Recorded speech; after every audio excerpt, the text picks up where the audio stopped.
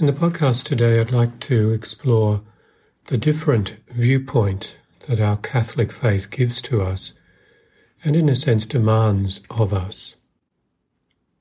So let's start with something that has, for the whole history of the Church, been said, and it's probably much needed, even more needed in our time. And that is that the Catholic faith, Catholicism, is a religion of faith and reason. And it has a rich, centuries-long tradition of deep thought about God and about mankind, about us. But the Catholic faith is also a religion of mysteries, not superstitious mumbo-jumbo, as some critics believe, but mysteries in the sense that human reason has limits obvious to reason itself. We don't know, and we cannot know via ordinary human reasoning, where the world and we ourselves come from or where we are going. For guidance in living with those and other mysteries, reason at its best recognizes that we need revelation, a revelation from the one who does know. And so we say we have a reasonable faith in what God has delivered to us most clearly and most fully in Christ. Therefore, even the understanding of ourselves, that is, who we are, is governed by our human reasoning and the revelation we have received from God, who created our human nature, and who did not resile from taking that human nature for himself. So, we can ask the question, and inspired by today's readings, what is femininity? What does it mean for a woman to fear the Lord? It means she puts God first in her life and does everything else in light of that decision.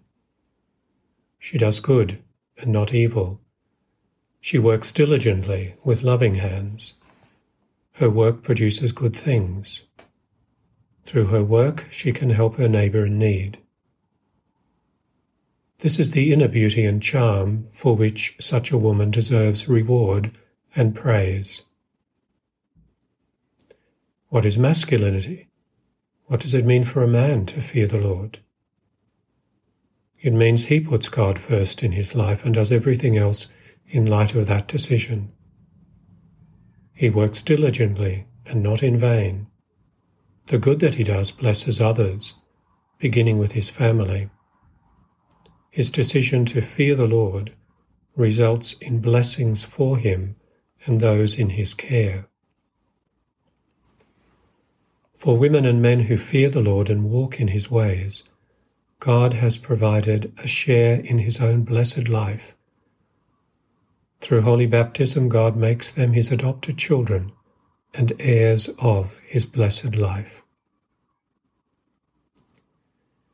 In an unsettled time like ours, a time when great confusions are rife, even within the Church, it's more urgent than usual to maintain the truths given us in our Catholic faith. Skeptics, naysayers, those infected by worldly thinking, would have us believe that the Catholic faith has passed its use-by date and needs to be updated or changed. What Christ has given to his Church belongs to him, and we do not have an authority or power to alter it. Our faith also tells us that our lives are not our own. This may be a jarring reality when measured against the standards of the world, but any difficulty in accepting it makes it no less real. Everything that we have has been given to us. In other words, everything we have, including our very lives, is a gift.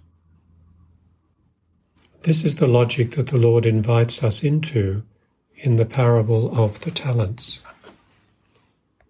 It is the wisdom that God desires to share good things with us and what our response to his gifts must be.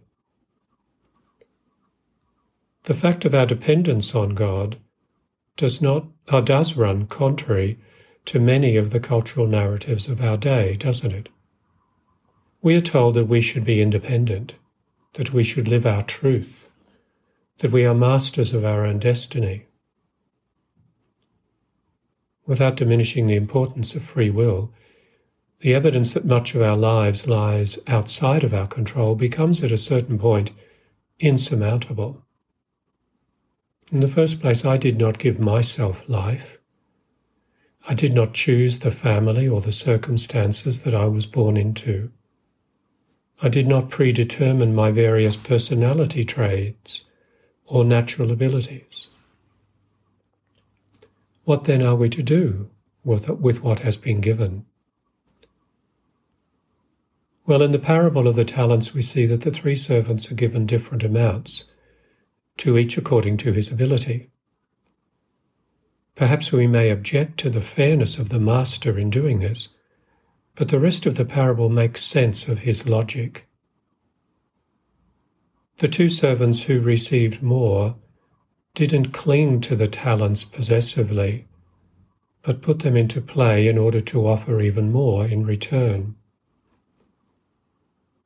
The servant who received less, on the other hand, buried what was given to him as if he had received nothing at all. It could be said that the 2 servants who received more were generous in receiving what had been given to them. This generous receptivity lies at the heart of what it means to be a Christian. We are called to be open to receive all the Lord has given us, in order that it may bear fruit and multiply. In this way, nothing is lost, but everything becomes a gift. Everything is grace, or a gift, as Saint Therese of Lisieux said. So long as we neither bury it nor cling to it possessively. Our life has been given to us so that it may be shared. The fact that our lives are not our own, that there are factors outside of our control, is not a threat, but a gift. Like the servants who received the talents and put them into play, we are called to put our lives into service of our Master. All of the gifts that we have received, yes, even the challenging ones, so that our hearts may be open to receive even more.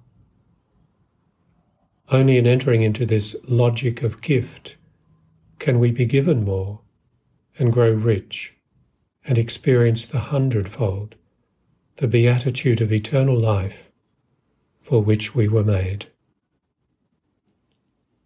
Laudetur Jesus Christus.